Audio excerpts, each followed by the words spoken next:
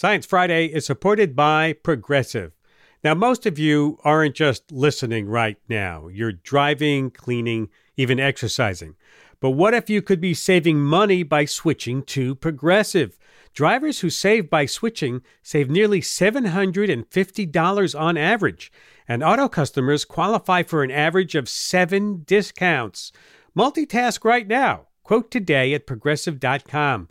Progressive Casualty Insurance Company and Affiliates. National average 12-month savings of $744 by new customers surveyed who saved with Progressive between June 2022 and May 2023. Potential savings will vary. Discounts not available in all states and situations. Science Friday is supported by Dana-Farber Cancer Institute.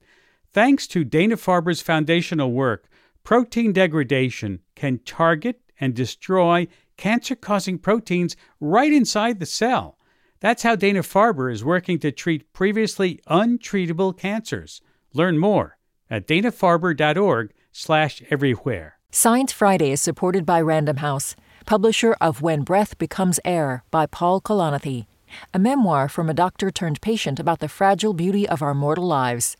When Breath Becomes Air by Paul Kalanithi is available at prh.com/air.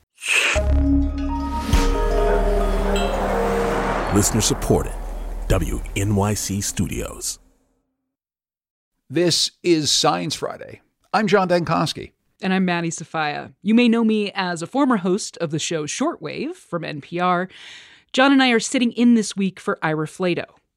Later in the hour, debunking myths about periods. Plus, you ever wonder how anesthesia works? Well, we'll give you a crash course on how anesthesiologists are able to create that perfect combination of drugs so you're asleep, you don't feel pain, and you don't remember the surgery.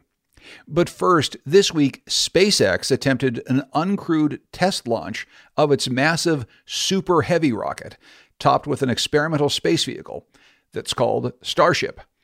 The huge rocket did launch, but minutes later it exploded. Joining me now to talk about that and other stories from the week in science is Prabita Saha, Senior Deputy Editor at Popular Science, based in New York City. Prabita, welcome back to Science Friday. Yeah, hello. So let's start with this rocket. What exactly was this big rocket, and why was this test so significant?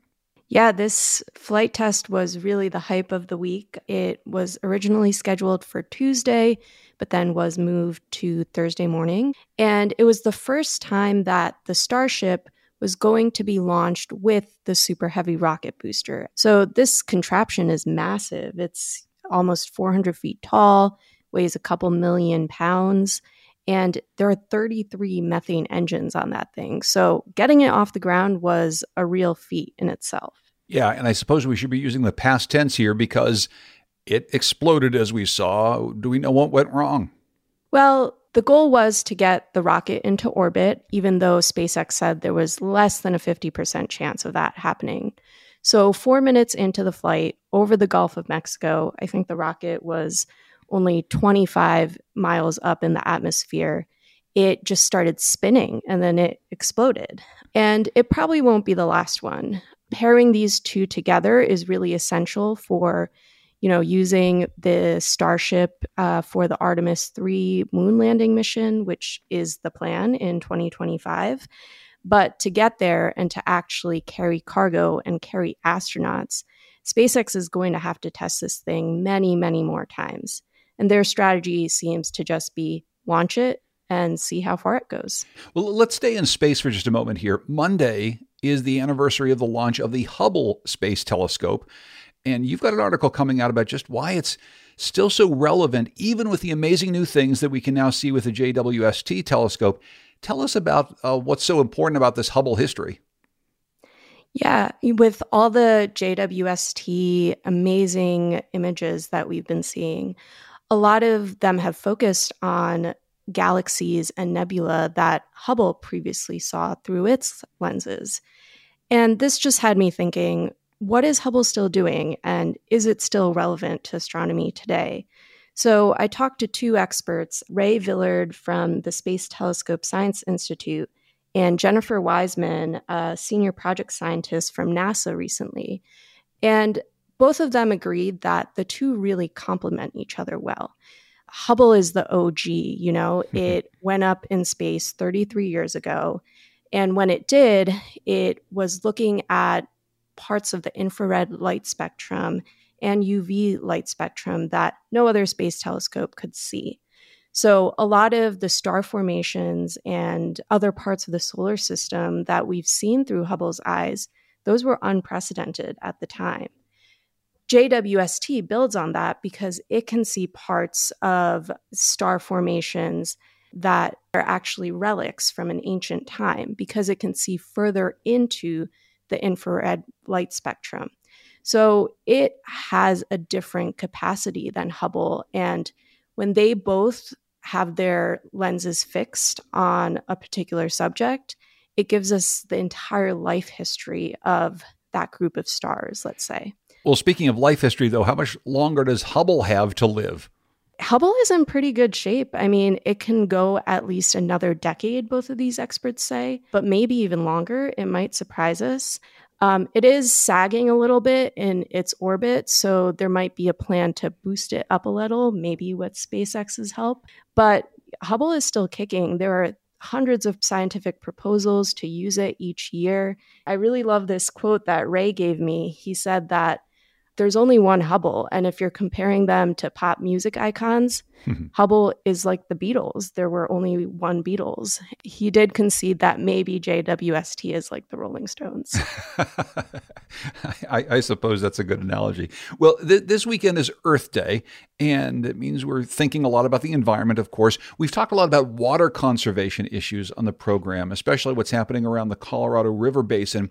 You've got some water conservation news that's coming not out of the West, though, but coming from Washington. What can you tell us? Yeah, so we have this years-long battle over the Clean Water Act and a very tiny portion of it that can have a really big impact on local habitats. A couple years ago, the Obama administration expanded what's called the Waters of the U.S. rule, which actually defines which kind of water bodies are protected by the Clean Water Act. And they expanded it to include not just rivers and lakes and big bodies of water, but also tiny pockets like wetlands and streams. And during the Trump administration, this definition was limited again. So there's been this back and forth, and now that case has finally gone up to the Supreme Court. They just heard the arguments last fall and are expected to decide on what the final definition should be. Should it include all wetlands? Should it only include wetlands that are permanent or next to running bodies of water? So this decision is expected later this year, probably late summer or in the fall again. And it's a lot of legal gnarliness, so it's hard to think of how that impacts us as individuals every day, right? But if you think about it, wetlands are one of the most ubiquitous landscapes across the U.S. Pretty much everyone has a wetland in their neighborhood. And even if we don't drink straight from them, they are very important to our local health. They help protect us from storms. They are gold mines of biodiversity. So having the Clean Water Act protect wetlands, that makes a pretty big difference. And I've just been thinking about that in terms of the Earth Day message, because we have struggled for so long to preserve water and to make sure that it can be shared equitably. And it's something we can continue to do in our individual lives, but also press our governments to prioritize and also just understand how it can work better around the world to get water to the people and to the living things that need it most. Yeah, I think it's a really great message as we head into this Earth Day weekend. I want to go to our last story, Prabita, and it's really cool. It's material science, but it's not exactly a new story. It's about how the Mayans made their plaster. What can you tell us about this? Yeah, so this finding is quite fresh. A mineralogist from the University of Granada went to the ancient Maya city of Copan, which is in present-day Honduras, and he took a look at some of the structures that have persevered over a millennia there. And the reason that they were so resilient, possibly, is because of the plaster that they were built with. It wasn't any old plaster, which is usually made of limestone, water, and some chemical reactions, but rather the ancient Maya masons probably mixed in plant sap from 2 tree species in their local forests. The power of the plant sap was that it made the structures more resilient to water and the humidity in the local environment. The mineralogist recreated this special mixture and then compared it microscopically to another naturally made substance known as mother of pearl, which is seen in the shells of mollusks. And on a microscopic level, they had a very similar structure. There was kind of like a crystalline, hard structure, and then some flexible proteins in between. So basically how mollusks withstand weathering under the ocean waves, that's kind of how these Maya buildings withstood the natural elements, which is really neat. I mean, we're all still guessing here, but it's a pretty cool experiment. It's a very cool experiment. I love the connection between these trees and these traditional building materials and mollusks and all coming together. And we can actually learn something about how people built something all those years ago. Prabita, thanks so much for bringing us that story. It's so cool. Prabita Saha is Senior Deputy Editor at Popular Science, based in New York City. Thanks for being here. Thank you. Have a lovely weekend. You as well. And now for some other news, we want to tell you about a new podcast from Science Friday that we think you're going to love, especially if you're a fan of our arts stories. It's called Universe of Art. And I'm here with its host, Science Friday producer, Dee Peterschmidt. Hey, Dee. Hey, John. So tell me about this podcast. Yeah. So some of my favorite Science Friday stories are the ones where like art intersects with science in some way. I'm a musician, so I'm a little biased here, but we wanted to make a podcast just for those stories, and we're really interested in focusing on artists who use science to kind of level up their creations, and also scientists who use art to like reinterpret their discoveries in a new medium. And the whole show is really emphasizing that, you know, we may think of art and science as these two totally separate things that have nothing to do with each other, but you know, the longer I've worked here and worked on these kinds of stories, I've realized that these things are just so intertwined and influence each other in our reality in really concrete ways. Yeah, I love this idea. Maybe we can hear a clip of the show. Yeah. I'd love to play this bit from our episode about a group of illustrators and scientists who made comics about invertebrate butts. Yeah, I remember this one. Let's listen. Turns out Maureen isn't the only one fascinated with invertebrate butts on Twitter. I thought, oh my goodness, I have to do a comic about an animal with a zillion different butts. She started a small document with some of her favorite butt facts, threw it into the chat, and the other members started adding to it. I think at one point I said, oh no, we've opened Pandora's butt. Because there were so many different pieces of information flying in this chat. It's worth listening to just for Pandora's butt alone. I agree. There's so many other quotes that have stuck in my mind from that segment. So basically, if you listen to Science Friday and you really connect with our art stories, I think you're really going to like the show. And we'll actually be dropping the first episode in the Science Friday podcast feed tomorrow on Saturday. But if any of this sounds appealing to you, check us out. Subscribe to Universe of Art wherever you listen to your podcasts. We have a couple episodes already waiting for you there, and you can learn more about it at sciencefriday.com/art. Thanks so much, Dee. Looking forward to listening to the podcast. Now, we've got to take a break. When we come back, tackling misconceptions about something half the world does, menstruate. That's right after this. Science Friday is supported by Random House, publisher of When Breath Becomes Air by Paul Kalanithi. When Breath Becomes Air is a memoir by an idealistic young neurosurgeon attempting to find hope and beauty in the face of his own terminal cancer diagnosis. It's a memoir about a doctor becoming a patient, a new father confronting mortality, and a reminder to live while we're alive. When Breath Becomes Air by Paul Kalanithi is available at prh.com/air. Science Friday is supported by NetSuite. Quick math. The less your business spends on operations, on multiple systems, on delivering your product or service, the more margin you have and the more money you keep. Obvious. But with higher expenses on materials, employees, distribution, and borrowing, everything costs more. So to reduce costs and headaches, smart businesses are graduating to NetSuite by Oracle. NetSuite is the #1 cloud financial system, bringing accounting, financial management, inventory, HR into one platform and one source of truth. With NetSuite, you reduce IT costs because NetSuite lives in the cloud with no hardware required. You cut the cost of maintaining multiple systems because you've got one unified business management suite. Over 37,000 companies have already made the move. Backed by popular demand, NetSuite has extended its one-of-a-kind flexible financing program for a few more weeks. So head to netsuite.com/Friday. That's netsuite.com/Friday. Science Friday is supported by ZBiotics.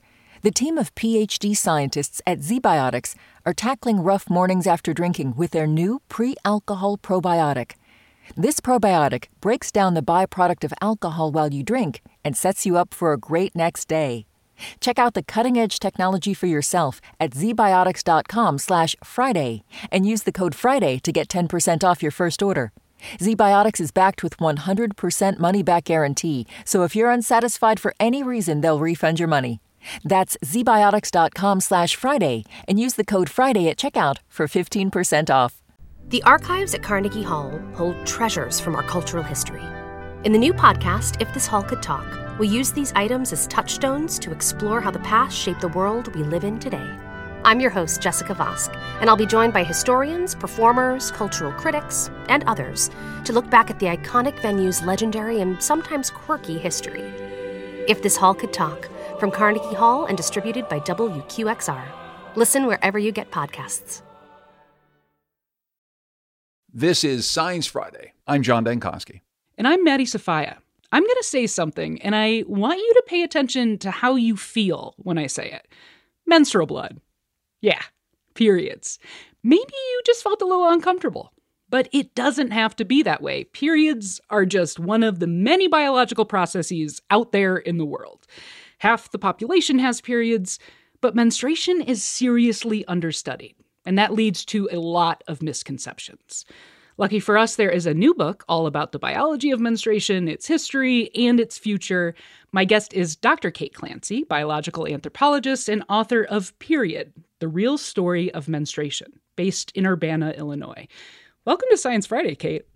Thanks so much for having me. I'm excited. Okay.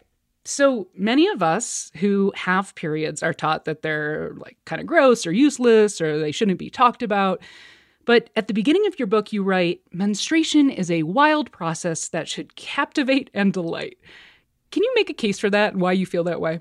I hope I can, because I certainly did spend an awful lot of words trying to do that in the book. So I'll try to give you the condensed version here.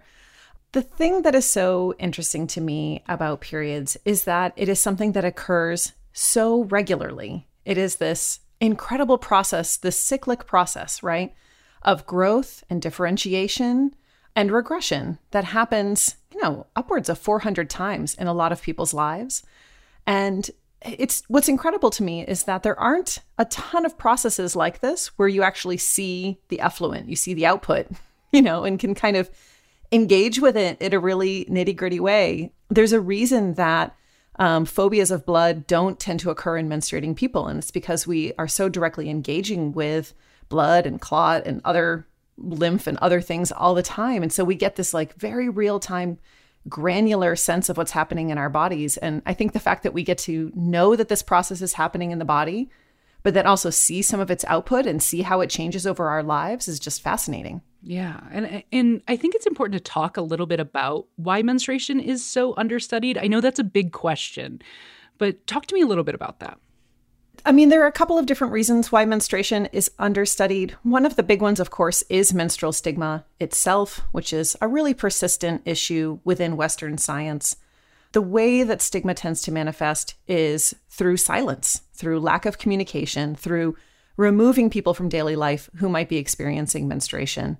And so there are a lot of ways where we just haven't even known what questions to start asking because so many people have such limited ideas about what it even is. The number of times I've encountered people who don't know the difference between menstruation itself and a menstrual cycle is huge. So I usually have to coach people who are research participants on my studies. And I'll say, okay, so about how long is your menstrual cycle? And they'll usually say 4 or 5 days. And I'll say, well, actually, you're probably telling me how long your menstrual period is. Your cycle is first day of one period to the first day of the next. And it just sort of blows open that like even some of these really basic things that as a scientist I've come to take for granted, these small language shifts are things that we don't even have in our regular discourse. Right. I mean, tell me a little bit more about some of those like big misconceptions that you wanted to dissuade in this book. I know there are a lot of them, but give me like your favorite. I think, one of the biggest and most persistent myths, and I think it's still very much in our popular understanding of periods, even though I don't think that this is where the science is anymore, is that periods are about removing bad things from your body. It's about flushing out the system, getting rid of toxins. There's a lot of different ways that people talk about it, but it's kind of about removing yucky stuff. And really, the effluent is sort of this side effect of the cycling itself. And so really, instead of thinking about it as, you're removing gross stuff from your body, actually what you're undergoing is this really amazing healing process of renewal of your uterus every, let's say, anywhere from 25 to 40 days. I want to focus on this one idea you talk about a lot in the book, and that's this idea of like a, quote, normal period, that you can kind of find some representative average cycle amongst the menstruators. Can you explain that to me? Sure. There's sort of this dorky thing, of understanding like statistical distributions or statistical averages that we probably have at least a little bit of familiarity with from math and stats classes in school. And it's this idea, you take a whole bunch of numbers and you figure out where the mean is.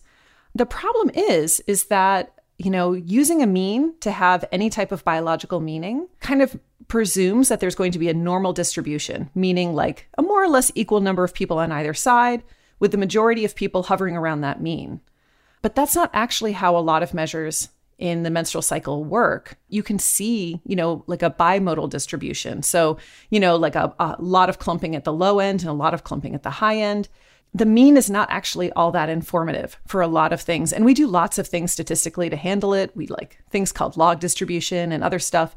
But at the end of the day, it's not normally distributed. So understanding an average and constantly representing that as the norm is inaccurate. And I think it's important, just this idea of normal, for us to examine it. I mean, in many areas of science, including the science of menstruation, normal is based on a very specific population, right? It often excludes people of color, trans folks, disabled people, basically anyone outside of this like white cis population that Western science really likes to focus on. I mean, how does this harm our understanding of periods? Right. In exactly the same way that it does in all of these other ways, right? If you take a selected group of people, a sample of people that's drawn from a small proportion of, like you said, often cis, white, straight, able-bodied, other types of potentially privileged bodies, we take that average and then we say, that's what normal is. And all of you must conform to that, or else we're going to put you in the pathological bucket and you don't ever get to be in the healthy bucket. Then that means that everyone ends up developing these really skewed ideas of what it means to be healthy or normal, including the people who are in that self-selected group, because of the fact that, this normal distribution thing is kind of a farce to begin with. So it's actually harmful for everybody. Right. I remember being like, I got my period like a little bit later in life and all my friends had it. And I was like, man, I guess I'm a late bloomer, and like felt weird things about my femininity. And that is true for a lot of people. Mm-hmm. One of the papers that I read as I was writing this book was a study that asked people who, were adults, asked, when did you first get your period? And did you feel that you were early, late, or right on time? And pretty much everyone thought that they were early or late. Nobody thought they had actually gotten their first period on time. And yet the difference between the age ranges of the people who said, oh, I got my period so early or so late was about half a year. So it was like 9 to 11 and a half were saying, oh my gosh, my period was way too early. And then 12 to 14 was saying, oh no, my period was so late. So that means nobody gets to live within that norm and feel like they're normal. And I think it's also, when we are talking about it, it's like comparing ourselves to this, this like ridiculous standard. But you talked a lot about in this book about how we just don't talk about it. And that's a very like Western medicine, Western view of menstruation. How does this compare to other cultures? Is there like a culture where you're like, man, I'd really like to menstruate in that culture? I think what I would say is, there is so much more variability out there in terms of how different cultures think about and interpret periods culturally and biologically. And I think one of the biggest harms of Western science and Western anthropology, I'd say as an anthropologist, is that we take our lens and our way of seeing the world, and then we say that we're being objective and pretend we don't have that lens. Then we go to all these other populations and we're informing our interpretation of what they're doing with our lens. So for the longest time, we saw menstrual seclusion practices. So, going somewhere when you have your period, somewhere away from other people, as negative. And we were like, oh my gosh, those terrible sexist populations.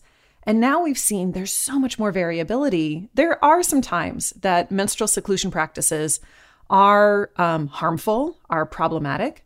But there are many, many, many more across many other populations and many other cultures where menstrual seclusion is about getting a little bit of a break, concentrating your power, taking some time to yourself. And that's a really different way of thinking about periods and certainly one that I would love to adopt. Absolutely. Absolutely. I remember you talking in the book about how it would be nice to hang out with other menstruating people and take a break and maybe talk about what you're experiencing and being very uplifting. And I was like, wow, that is so much different than what a lot of us experience. Right. And instead, what we do is we pretend that it's not happening. Okay, Kate, I have one more thing I want to do. It's a lightning round. So brace yourself. I want to tell you some things that I've heard about periods. And I want you to tell me, and I know this is going to be hard because we're going to leave these caveats true or false, right? I'll do my best. Okay. Periods sync up.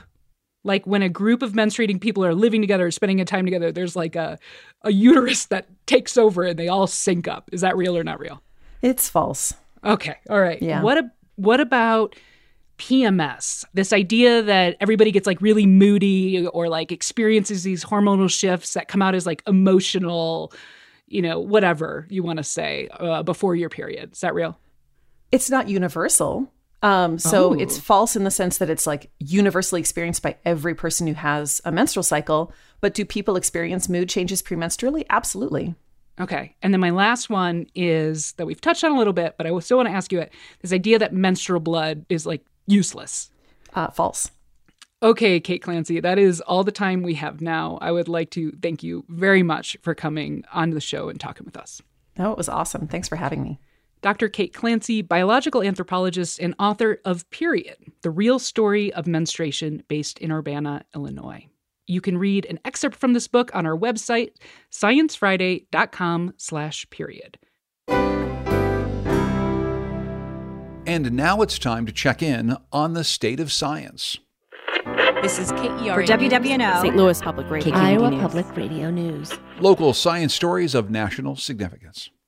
An experiment is happening in a South Georgia forest. A startup claims that hybrid poplar trees will be able to sequester tons of carbon from the atmosphere. What's more, this is the first time a genetically modified tree has been planted in a U.S. forest.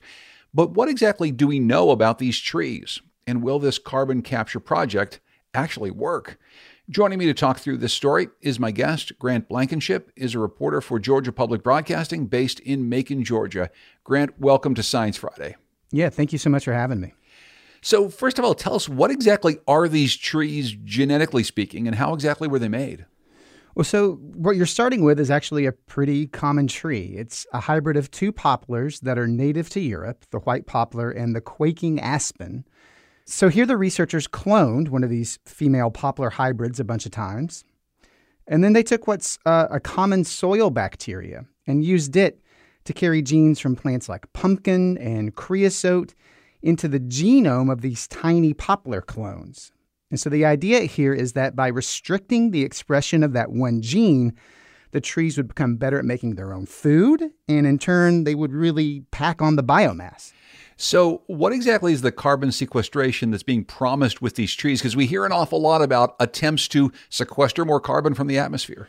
Right. So, Living Carbon is the name of the company that's selling these trees, and they make two claims about them. One, they promise that this genetic manipulation of photosynthesis is going to make the trees grow twice as fast as unmodified poplars, as the ones that haven't had this transgenic overhaul.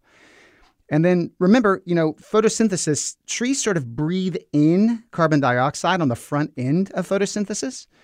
So the company's second claim is that as these trees are growing twice as fast, they're also adding almost 30% more carbon-based biomass than in these unmodified trees.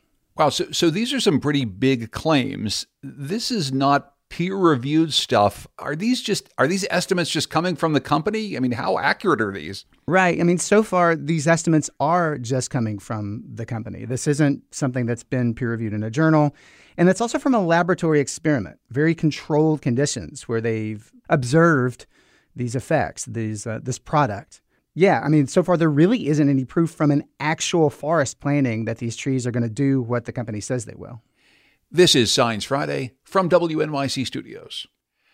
So, Grant, this is important to note. This isn't just a carbon sequestration effort. This is being done because people want to harvest these trees for the lumber market. So what do we know about that? Right. Yeah. I mean, this is really, really being driven by market incentives, right? The free market economy and all that. So the first thing to understand is that they're aimed at two very different parts of the market, these trees. The first is just what you'd think. It's wood. My assumption is that a mill is probably pretty agnostic about the genome of your tree. Wood is wood. But you should know that when you're in one of those big box hardware stores and you're in the lumber aisle, the odds are really good that what you're looking at, the plywood there, is poplar wood. The second market in question here is the carbon credit market. So very broadly, that's where if you're a carbon polluter, you can buy someone else's sequestered carbon and sort of offset your misdeeds. The hope here is that these new trees are going to amp up a forester's ability to sell carbon credits on that carbon credit market. That's really the hope of Vince Stanley, the landowner who's participating in this experiment. He would absolutely love to make extra money on carbon socked away in tree trunks, right? Long before he ever cuts them down. Going to pay me a sum of money every year and I get to harvest the timber? Give me that. Give me that all day long. Yeah, and so the deal is here in the South, it's like 90% of our forest land is privately owned. Living Carbon has set up shop in South Carolina, and they're really betting that there are lots and lots more foresters in the South who want the same thing that Vince Stanley does. Are there concerns, Grant, about sending out these genetically modified trees into the world, planting them in forests, and then maybe having them spread beyond our control? Well, yeah, I mean, here's the crazy thing. These trees are so new, it's hard to know if people even know enough about them to be concerned yet. Scott Merkel is a forest biologist with the University of Georgia's Warnell School of Forestry. For years and years, I've been telling people who ask about transgenic trees in the United States, there is no transgenic forest tree that's been given non-regulated status in the United States. But here we go with these hybrid poplars, and they're already out there. And I don't think hardly anyone knows about this. And these trees aren't regulated because Living Carbon submitted their trees to the USDA just 2 months before current rules on reviewing genetically modified plants took effect. They were sort of grandfathered into the older rules. And the original tree, that hybrid poplar, it's already an invasive species in a number of U.S. states, even in parts of Georgia. And so Scott Merkel, the forest biologist, he says even if the new trees are all female clones, the pollen they need to seed could come from these garden variety poplars that are already invasive on the landscape. He says, of course, he can't be sure that that's going to happen, but it's really something worth considering. It's such an interesting story, fascinating technology, and as we used to say on the program, maybe a good thing, bad thing about the environment, Grant. I'm glad that you're covering it. Thanks so much for joining us. Yeah, my pleasure. Thank you for having me. Grant Blankenship is a reporter for Georgia Public Broadcasting based in Macon, Georgia. We have to take a break, and when we come back, how exactly does anesthesia work? Yeah, we'll talk about how anesthesiologists create these custom drug cocktails to make sure each patient goes under. Science Friday is supported by NetSuite. Quick math. The less your business spends on operations, on multiple systems, on delivering your product or service, the more margin you have and the more money you keep. Obvious. But with higher expenses on materials, employees, distribution, and borrowing, everything costs more. So to reduce costs and headaches, smart businesses are graduating to NetSuite by Oracle. NetSuite is the #1 cloud financial system, bringing accounting, financial management, inventory, HR into one platform and one source of truth. With NetSuite, you reduce IT costs because NetSuite lives in the cloud with no hardware required. You cut the cost of maintaining multiple systems because you've got one unified business management suite. Over 37,000 companies have already made the move. Backed by popular demand, NetSuite has extended its one-of-a-kind flexible financing program for a few more weeks. So head to netsuite.com/Friday. That's netsuite.com/Friday. Science Friday is supported by ZBiotics. The team of PhD scientists at ZBiotics are tackling rough mornings after drinking with their new pre-alcohol probiotic. This probiotic breaks down the byproduct of alcohol while you drink and sets you up for a great next day. Check out the cutting-edge technology for yourself at zbiotics.com/Friday and use the code Friday to get 10% off your first order. ZBiotics is backed with 100% money-back guarantee, so if you're unsatisfied for any reason, they'll refund your money. That's zbiotics.com/Friday and use the code Friday at checkout for 15% off. This is Science Friday. I'm Maddie Sofia. And I'm John Dankosky. If you've ever had surgery, you've probably wondered about how anesthesia works, or maybe even you've lied awake at night anxious about going under. I know I have. Now, if you've ever been there, I'm sure you remember it. It's right before surgery. You get rolled into the operating room. The anesthesiologist tells you to start counting down from 10. And then the next thing you know, you're awake in the recovery room. You don't remember anything that just happened to you. How exactly did the anesthesiologist manage to get you safely into that state and then back out again? Joining me now to give us a crash course in anesthesia are my guests. Dr. Louise Sun is a professor of anesthesiology, perioperative, and pain medicine at Stanford University Health, based in Stanford, California. And Dr. Ganesha Kaur is an anesthesiologist and director of the Human Rights Impact Lab and medical director of Weill Cornell Center for Human Rights at Weill Cornell Medicine, based in New York, New York. Welcome to Science Friday, both of you. Thank you. Thanks for having us. And I should let you know that this program was taped on Zoom in advance, and so we're going to hear a lot of great questions from our audience. Dr. Kaur, I want to start with you. And we typically think about it when we talk about anesthesia, about going to sleep. So first of all, what's the difference between going to sleep and going under anesthesia? It's a great question, and one that we receive a lot from our patients. There are some critical differences between receiving anesthesia and going to sleep. When you go to sleep, you have the ability to form memories, to wake up, to feel pain. If, for example, while you're sleeping, your dog scratches your leg or your cat scratches your leg or a child wakes you up, you will remember that. You can wake yourself up. You might remember that you feel thirsty or you have to go to the bathroom, and you'll wake yourself up and you'll do those things and you'll fall back to sleep. Under anesthesia, you don't form memories in the same way. You don't remember things in that same way, and you shouldn't feel pain in that same way. So there are critical differences between sleep and anesthesia. Okay, so why is that? Why don't I feel pain? Why don't I remember things? What are you giving me exactly? Well, anesthesia isn't like a pill that's given or a machine that's turned on and off. There are several different anesthetics that are given that are carefully titrated to a person's individual needs. During a procedure, we monitor and sometimes control a person's breathing or their heart rate or rhythm, looking at an EKG, their blood pressure, their blood oxygen and carbon dioxide levels. We monitor by pulse oximeter. We look at concentrations of anesthetic gases in the body, fluid levels in the body, temperature, and sometimes brain activity even. We give several different medications that affect each of those things. So it's a combination of medications that really helps provide all of the things that you need to be under anesthesia. So Dr. Sun, then what exactly do you do when you're making this mix? How do you decide how much of this agent and how much of this are we going to use to get this person into exactly the state that we need them to arrive at? That's what we term balanced anesthesia.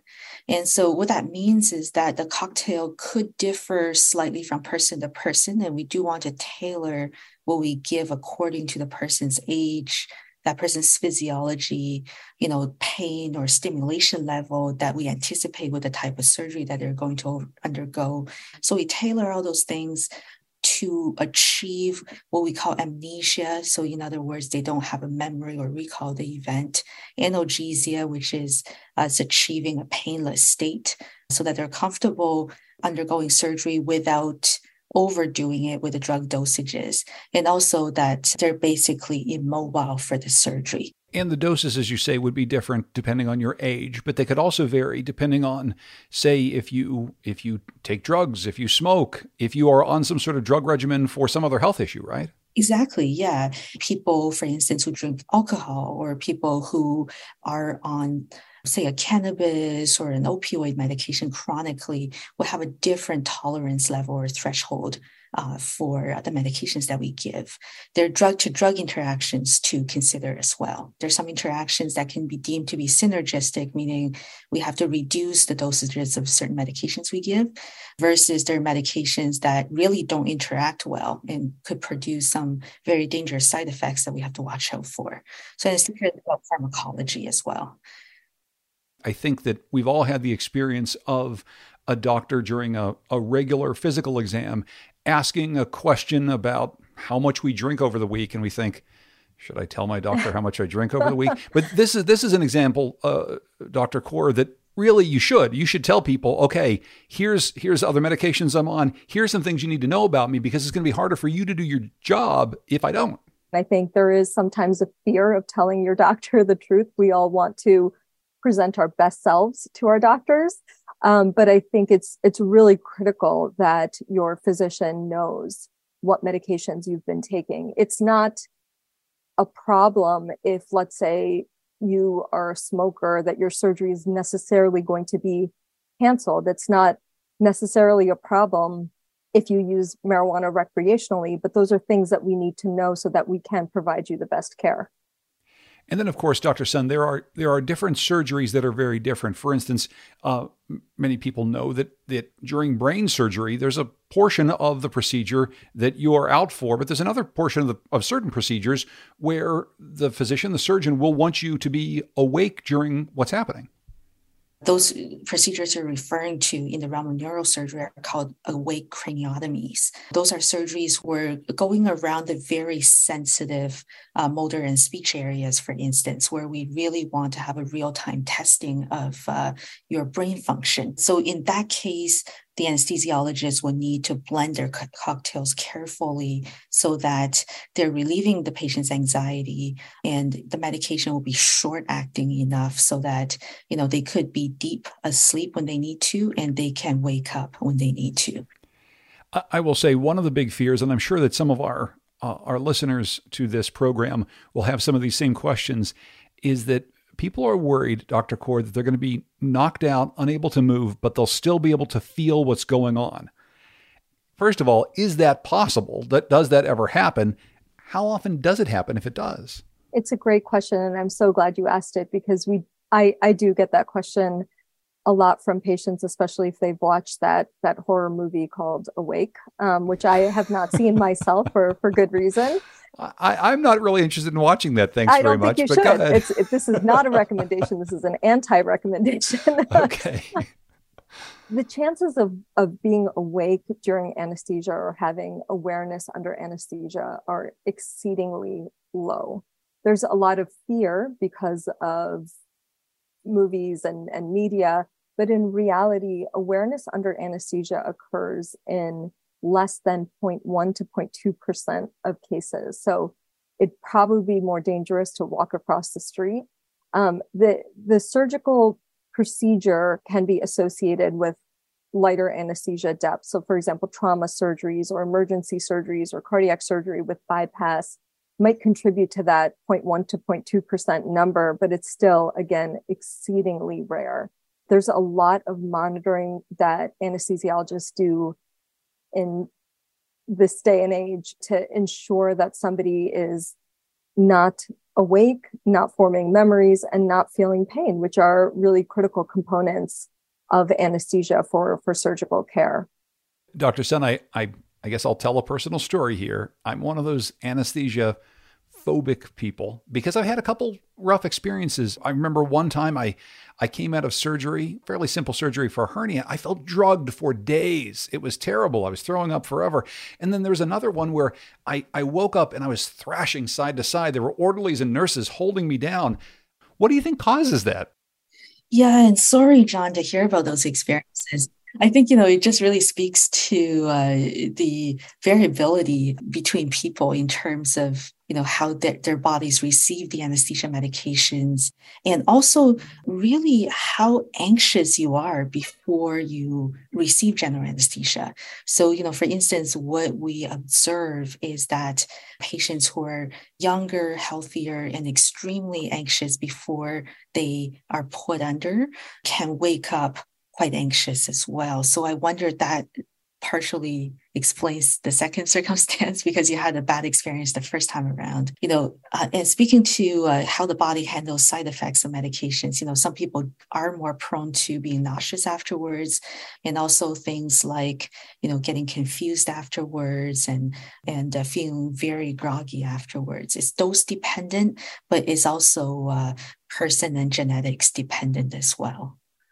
This is Science Friday from WNYC Studios. If you're just joining us, I'm talking with anesthesiologist Dr. Ganesha Kaur and Dr. Louise Sun about how anesthesia works.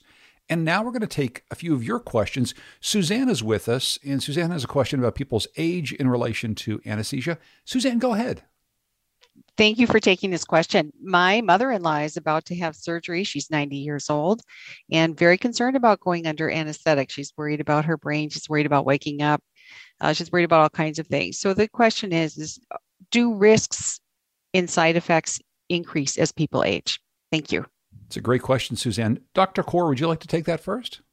Sure. Thank you for the question, and I hope that she does well. We provide anesthesia safely to people of all ages, people who have many comorbidities, who might have heart disease or kidney disease. We can do that safely, and I think talking through those pre-existing conditions with your anesthesiologist is going to be a critical component of providing safe anesthesia. One of the things that we know about anesthesia is that the doses necessary to provide surgical anesthesia change with patient-specific conditions. We know that by each decade of life, anesthetic requirements change. And so that's something that is well known in anesthesiology that we can actually shift as we care for her. Suzanne, thanks so much for that question, and best of luck to you. I really appreciate you asking it. Terry has a question for us about our brain's long-term reactions to anesthesia. Go ahead, Terry. You're on the show. Hi there. Thanks for doing this. I'm just curious because some of us have had brain injuries and concussions. And then when we have surgery, I'm actually kind of worried about my brain. I had a shoulder replacement in October. And then 3 months later, had to have a knee arthroscopic surgery. So my brain handled the shoulder replacement fairly well. It was kind of mushy and stuff, but it kind of recovered. But boy, after the second one, my brain is just mush and they have to redo the knee. And I'm just terrified. So how does that kind of impact work with the anesthesiology? That's a great question, Terry. And I'm glad we got some experts here to help you through that. Dr. Sun, why don't you try to help Terry through that? Thanks for the question, Terry, and I really hope your second knee surgery goes well. Of course, previous traumatic brain injury is a good consideration for our administration of anesthetic medications, and also in terms of the hemodynamic or blood pressure goals that we want to maintain during surgery.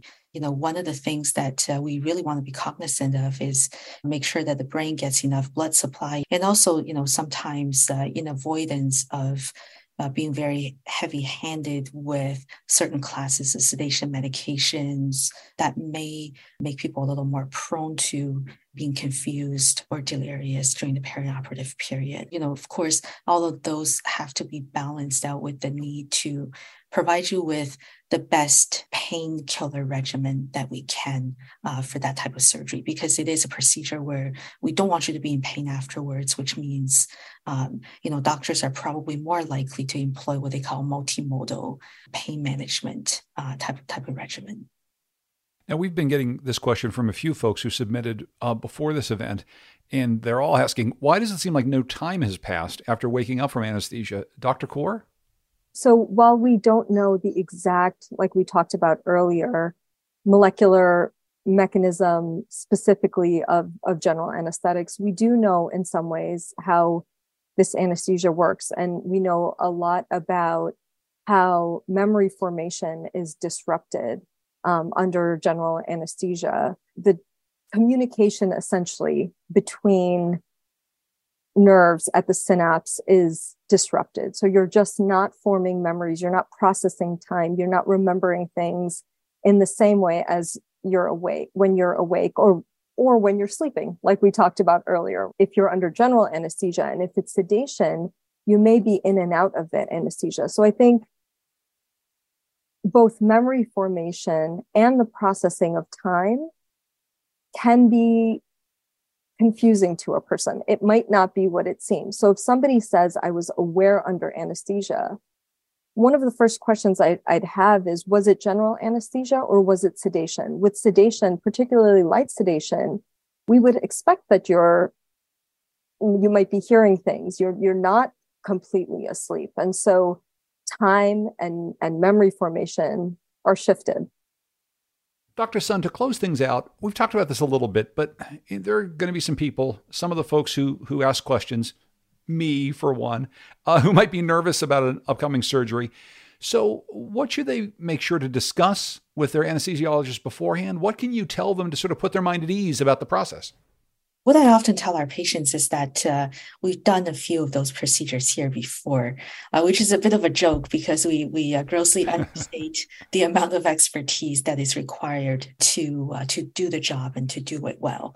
Some of the things that we discuss, of course, patients are always entitled to ask about, the degree of risk they're taking in pursuing surgery under certain anesthesia techniques. For some procedures, it might be safer to do a sedation rather than a general anesthesia, or a nerve block rather than a general anesthesia. Or there are some cases where general anesthesia might actually be safer than the other modalities of anesthesia. So I think patients should always be open to talking about the risks and benefits of different anesthesia procedures, and also just really coming with an open mind.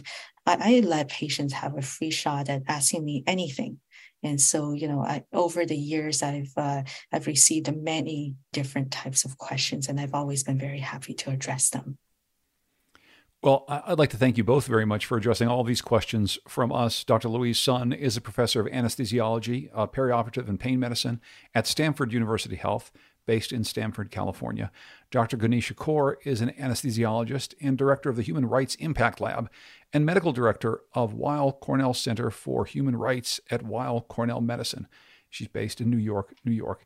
I'd like to thank you both so much for doing this. Thanks for answering all these questions. I feel like I know a lot more than I did before.